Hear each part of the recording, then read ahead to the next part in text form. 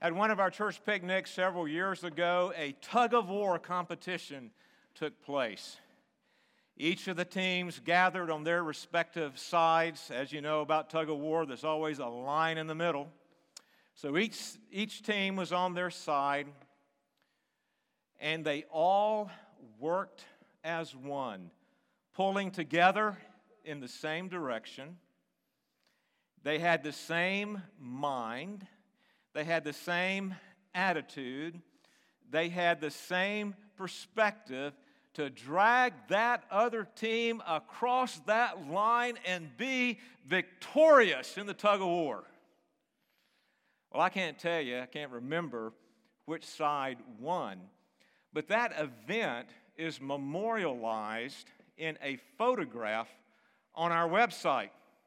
And so I challenge you to get on our website and look for that tug-of-war photo and see who's in it. But that photograph on our website was put there for a purpose. Because as I looked at it, I thought, if a picture is worth 1,000 words, then that picture says a great deal about unity in the church. Believers coming together as one in a tug-of-war. And yesterday I had the privilege of being a part of a team that came together in a tug-of-war of sorts. A team here at Covenant that came together to pull in the same direction, with the same mind, the same attitude, the same purpose, to pray against the sin of abortion, to pray for the mercy and compassion of the Lord to be upon those women, most of whom were young, that we saw leave that abortion clinic yesterday, as no doubt at some point in their life they will struggle with the disastrous effects of having agreed to the killing of their baby. So we are in a tug-of-war as a church. The battle is before us. We are opposed as a church. God's word is opposed in our culture. The kingdom is under assault, always has been, since Genesis chapter 3, and always will be until the Lord Jesus comes home, as Kevin reminded us to pray. Come, Lord Jesus. We're in a tug-of-war. Just like the Philippians, we're in a tug-of-war. And what is essential as we come together as a church, I believe what's essential as we come together as a church is unity. Unity and truth. We were able to recite together the Nicene Creed. Why? Because we have the same mind about the Word of God. We agree on what God's Word says. And we're to have the same attitude of harmony, the same purpose, the same mind about what is the purpose of the church, about advancing the kingdom of God here on earth, bringing glory and honor to our Lord. We're in a tug-of-war. And what's important, there are many things that are important, but for today, what Paul tells us is important is unity. And he tells us something else. What is essential to unity? And it's this: an attitude of humility that translates into actions of humble service. Did you get that? What Paul says is important, what was important for the Philippians, and what is important for us today with regards to being the church who is opposed, is unity. Many things important, but chief among them is unity. And what is essential to unity is an attitude of humility that translates into actions of humble service. And that is our theme for today. In fact, the Apostle Paul ends chapter 1, verses 27 through 30, talking about the theme of unity. He exhorts the Philippians, as you remember when we studied that some weeks ago, that they are to walk worthy of the gospel, walk worthy of being united to Christ in saving faith by standing firm together in the face of the opposition that was set before them. And also standing firm together in unity because of the suffering that had befell them. And so the Apostle Paul continues on that theme of unity now in chapter 2. Providentially, we're going to divide this broader section of Philippians chapter 2, verses 1 through 11 into 2 Sundays. Today we will be looking at verses 1 through 4, united in humility. And then next week, Palm Sunday, again, providential, because I'm really excited about preaching on Ephesians 2, 5 through 11 on Palm Sunday, because it's that glorious passage where there Christ really shows us what true humility looks like. That the King of glory condescended down into the trough of humiliation, humbling himself even to death on a cross, and then he is exalted back to the right hand of the Father. So next week we'll get to the second part of this two-part message on the broader context, Ephesians 2, 1 through 11, as we look at our inspiration for humility. It's the Lord Jesus. He shows us and He inspires us to be humble. But for today, we want to look at this united in humility and look at three things: the grounds of Paul's appeal, the attitude of humility, and then thirdly, the actions or the acts of humble service. So let us go to the Lord in prayer, and then we'll dive in and read this passage of Scripture. Heavenly Father, you show us what humility looks like, and yet the quality and the depth of your humility we can never, ever meet. But we can aspire to it. We could be inspired by it. And today I pray that you would work in us that we might see that you call us to grow more and more in an attitude of humility that translates into actions of humble service. So work in our hearts today, we pray in Jesus' name. Amen. So take your Bibles and turn to Philippians chapter 2. We'll read the entire passage 1 through 11. We'll read it again next week because this really is a unit. And I don't know that we could ever read Ephesians 2, 1 through 11 too much. It's just a glorious passage of Scripture. We'll begin with verse 1. So if there is any encouragement in Christ, any comfort from love, any participation in the Spirit, any affection and sympathy, complete my joy by being of the same mind, having the same love, being in full accord and of one mind. Do nothing from selfish ambition or conceit, but in humility count others more significant than yourselves. Let each of you look not only to his own interest, but also to the interest of others. Have this mind among yourselves, which is yours in Christ Jesus, who, though he was in the form of God, did not count equality with God a thing to be grasped, but emptied himself by taking the form of a servant, being born in the likeness of men. And being found in human form, he humbled himself by becoming obedient to the point of death, even death on a cross. Therefore God has highly exalted him and bestowed on him the name that is above every name, so that at the name of Jesus every knee should bow in heaven and on earth and under the earth, and every tongue confess that Jesus Christ is Lord, to the glory of God the Father. The word of the Lord is eternal. It stands firm in the heavens. It is perfect, reviving the soul, and may it revive our souls this very day. The essential element in unity is humble service flowing from a humble attitude.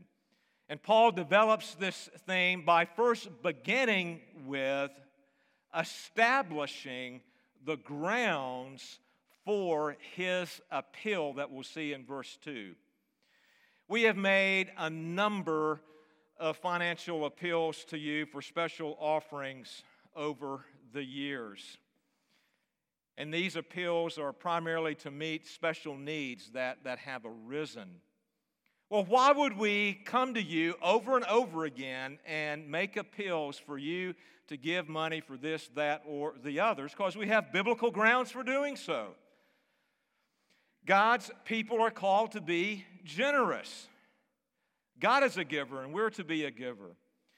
The Word of God calls us to support the work of the church. The Word of God calls us to care for the brethren who are in need. The Word of God calls us to be about the business of supporting mission throughout the world. So when we come to you to ask for money for a specific need, we have grounds to do so in God's Word. The apostle has already exhorted the Philippians in chapter 1 to walk worthy of being united to Christ by standing firm together in unity as they face opposition and endure suffering. And so he begins verse 1 of chapter 2 with so, or therefore, as the NIV translates. And what Paul is saying there by using that little word so is he's telling us that the theme of verses 27 through 30 in chapter 1 will continue now into chapter 2, the theme of unity. And he starts out by giving 4 grounds for making this appeal to the Philippians to grow in unity. And 2 of these grounds are related to Christ, and 2 of these grounds are related to the Holy Spirit, the work of the Holy Spirit. So if you look at verses 1 through 2, you'll see what seems to be a conditional statement. Paul begins verse 1 with so, but then he goes right to so if. And anytime you see if and then a little bit later what looks like then, that's a conditional statement. And it would be easy for us to take Paul saying that he has some doubt if these realities that he'll talk about with regards to grounds is really part of the Philippians' spiritual life. But that's not the case at all. The Apostle Paul is not doubting that the Philippians have these things. He's simply using this conditional statement as a literary device to get the Philippians to think about their spiritual walk and to evaluate their lives, to ask, are these things really growing in me? And by the way, we should be doing the same thing. In other words, we should be evaluating, are these realities that describe one who's united to Christ in saving faith really part of my life? That's what he's doing here. The sense is not so much so if, but so since. You get it? Paul is assuming that these qualities are experienced by the Philippians. But he's wanting them to really think about it and to do some soul searching. So here are the 4 grounds. The first ground, since you have encouragement. I think a better translation is since you have consolation. Since you are consoled by Christ.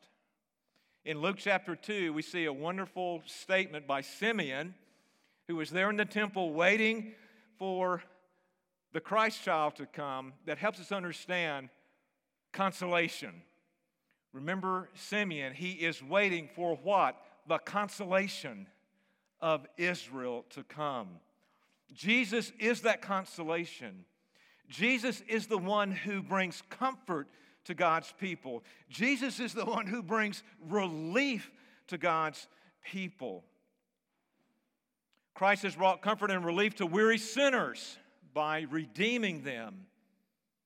And for the disciple who is redeemed, Christ continually brings comfort and consolation to us as weary disciples as we are seeking to follow Him, and especially Paul uses consolation here, reflecting back to chapter 1, where there he says, where he speaks of the spiritual battle that the Philippians have on their hands.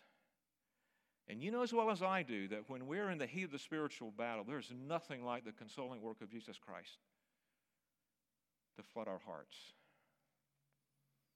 Since you have consolation. Secondly, since you are comforted from love. Now listen, believers, we love one another, don't we? And we comfort one another with brotherly love and sisterly love. And that's what we're called to do. But I don't think that's what Paul's referring to here, the love between brothers and sisters. I think what he's referring to here is the love of Christ that comforts us. I just want to read a passage of Scripture, 2 Thessalonians 2, 16 through 17. Now may our Lord Jesus Christ himself and God our Father, who loved us and gave us eternal comfort. You see, love and comfort coming together. Who loved us and gave us eternal comfort and good hope through grace, comfort your hearts and establish them in every good work and word. And you know as well as I do, when we're in the heat of the spiritual battle, we not only need the consoling comfort of Jesus, we not only need him to come and bring us relief, but we need his love just to pour over us in comfort. That's what Paul was saying to the Philippians. Man, you not only have the consoling work of Jesus, but as one united to Christ, you have his love. And then thirdly, since you participate in the Spirit, now Paul shifts from the work of Christ to the work of the Spirit. You participate in the Spirit, you have the Holy Spirit. The Holy Spirit has been given to you at your conversion. And what is the role of the Holy Spirit but the apply? Now, the Holy Spirit has a broad ministry, but chief and foremost amongst those ministries of the Holy Spirit is he applies the saving benefits of Christ to the church. And here Paul is saying, hey, listen, one of the third ground on which I'm making this appeal is that you have the Spirit. And he has applied the saving work of Christ to you. And fourthly, since you experience sympathy and comfort. And here I think the Apostle Paul is simply referring to the work of the Spirit that brings comfort and sympathy, that continually works in us. He's called the Comforter. That's the translation of Paraclete when it's applied to the Holy Spirit. Consolation, Christ's love, the Holy Spirit applying the saving benefits of Christ, the work of the Spirit in our sanctification, comforting us, showing us sympathy, growing us. The four grounds that Paul has laid here point to the fact that every person united to Christ experiences these four realities.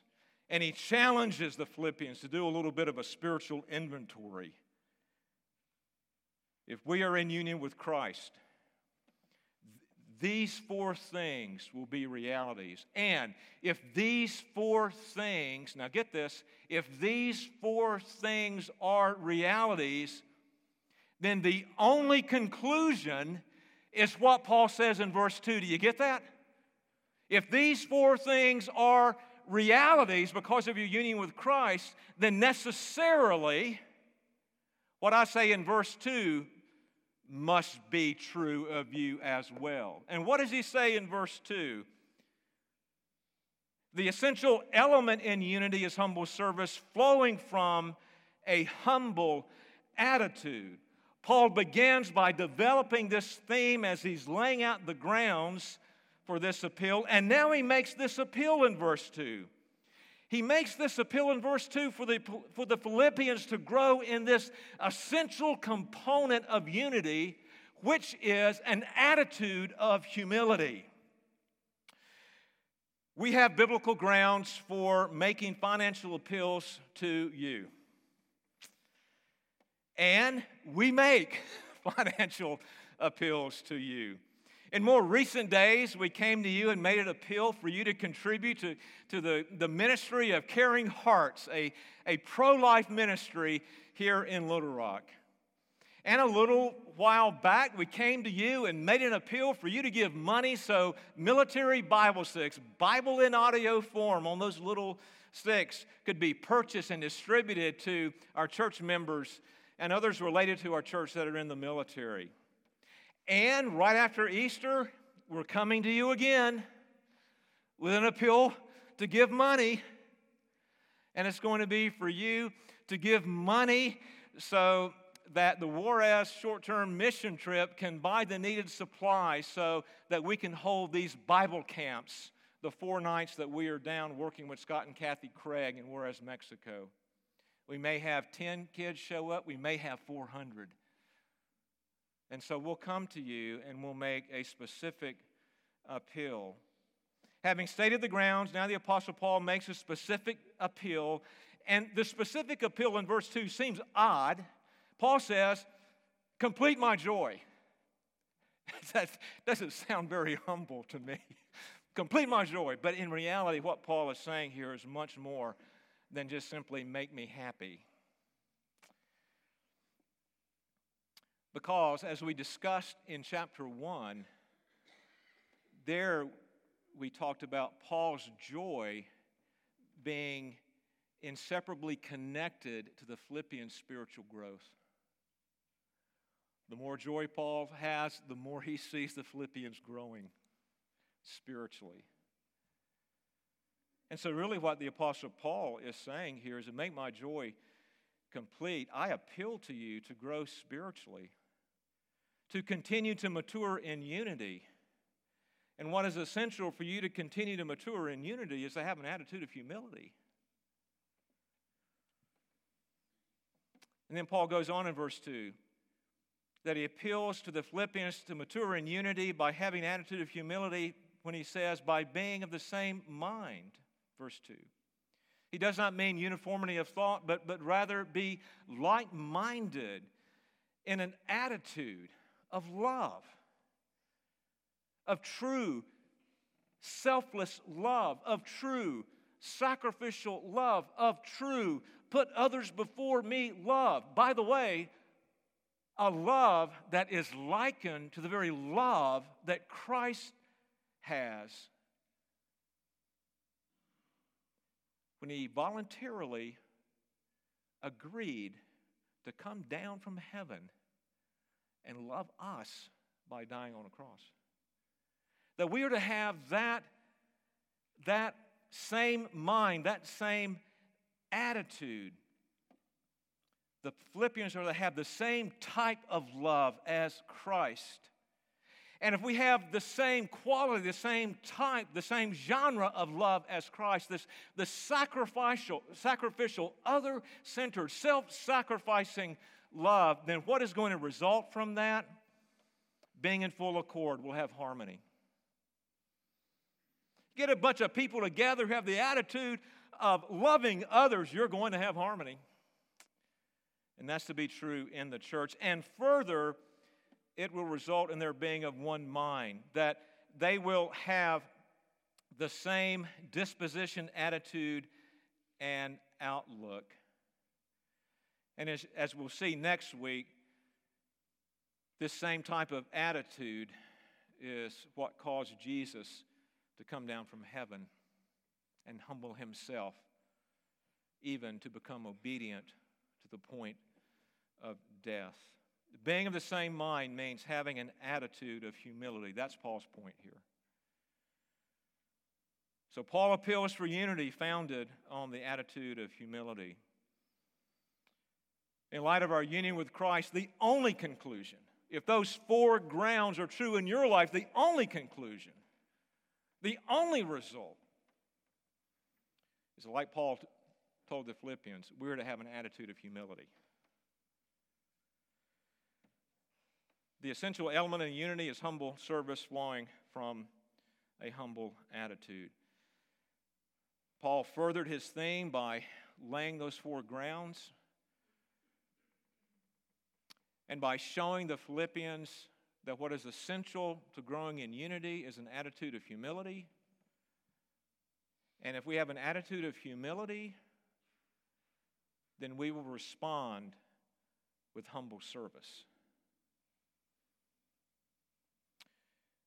We have grounds to make financial appeals. We have made financial appeals. We will make financial appeals to you. And what just is a joy to my heart is that whenever we have made a financial appeal to you, you've always responded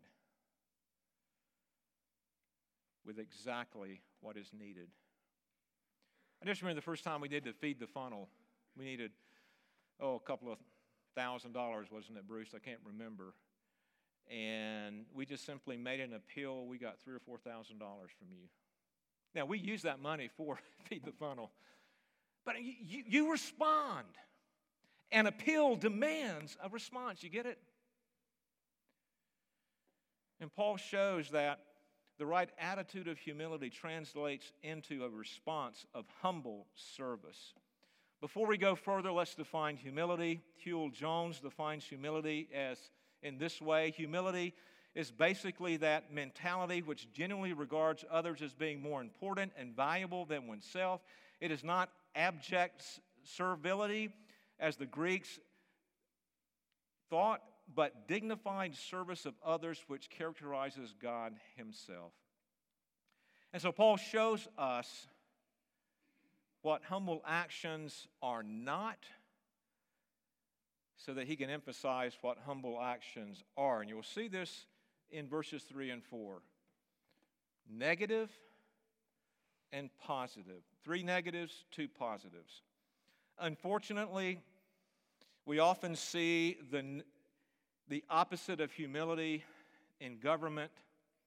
Take any government at any level and any government leader, and you may likely see a government leader who has who has their agenda, and they will advance it at the expense of the governed. You might find a government leader that will think of themselves superior as part of a ruling class to those whom he or she governs. And then you might find a government official who is preoccupied, if not obsessed, with keeping power, and they'll do anything to get reelected. I think this is true of our government, of any government. What does Paul say? The negatives, verses 3 through 4. Paul shows what actions do not flow from an attitude of humility. That attitude described in verse 2. These negative actions are natural to man. A genuine, humble attitude does not result in selfishly advancing one's ambition or agenda. Verse 3. It is not my agenda is so important, I'll take advantage of people to advance it. That's not humility from a humble attitude. A genuine, humble attitude does not translate into being conceited, being prideful, boastful, feeling superior to others. And a humble attitude does not result in someone being obsessed with their own interest. I am so obsessed with my financial well-being that there's no way in the world I'm going to reach deep down in my pockets and pull out anything to give to meet your need. Because my interest is exactly that, my interest. That's not from a humble attitude. Those are negatives. But then he goes to positive actions here, also in verses 3 and 4. The one action that is positive is the opposite of selfish ambition and conceit. Paul says in verse 3, in humility, count others more significant. Paul is reflecting here on the character of meekness that we find in the Beatitudes, that we even prayed in our corporate confession of sin. Matthew chapter 5 and verse 5, those who are gentle and do not assert themselves over others in order to further their own agendas and promote their own importance. Count others more significant than yourself, Paul says. And then the other positive quality, what a humble attitude brings about is someone who is not obsessed with their own interest. Now listen, it's natural for us to be concerned with our own interests, but Paul is talking about being obsessed with our own interest to the exclusion of being concerned about anybody else's interests. And he says, Watch out for your own interest, but also to the interest of others. And here Paul is warning about this obsession with one's own interest. And so the Apostle Paul, in this section of Scripture, says the essential element in unity is humble service flowing from a humble attitude. Now, I just want to end with just one story that really is meaningful to me. I'm going to tell you this story. You're going to think, good grief, couldn't you come up with something more significant than a chocolate bar? No. At a function here at Covenant, where some of us church members were part of and some other folks, one of the families bought a bunch of these gourmet chocolate bars from Colorado. And I don't know if you know this or not, but I love dark chocolate. And I love the highest cacao content you can possibly put in dark chocolate. 90% plus. I just love it. I don't like that 60, even 70% marginal in my judgment. That 95% cacao chocolate bar with a cup of coffee, it'll be in heaven. I'm convinced. Hey, listen, I got a word this week. He brews coffee.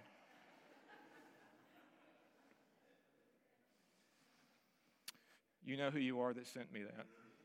Bless your soul. And so here, all these chocolates are out there. I was feverishly looking for 95% chocolate. I knew they had some there, but I was kind of late to the game, and all the good chocolate had been taken. I wound up with a 60% chocolate bar, and I was still looking and just kind of looking around, and a church member came up to me and said, "Hey, Tim, I know you want dark chocolate, and I want you to have mine. It's 90% cacao. 90%. And he gave it to me. An attitude of humility. Not selfish ambition. I want my chocolate. He gave up what was his for me. His agenda was not self, but other. His love was not self-centered. It was sacrificial. Listen, we can come up with all kinds of stories about incredible actions of humble service. Let me tell you something. The most profound actions of humble service take place in the mundane, the normal affairs of life. The simple things. This individual probably doesn't remember giving me his chocolate. I hope he does. But I remembered it because it spoke volumes to me about an attitude of humility, as Paul describes it here, translating into a humble action. Let's pray. Father, I pray that you would grow us in light of our being in union with the Lord Jesus and saving faith. Lord, grow us in a humble attitude that will result in more and more humble service for your glory. In Christ's name, amen.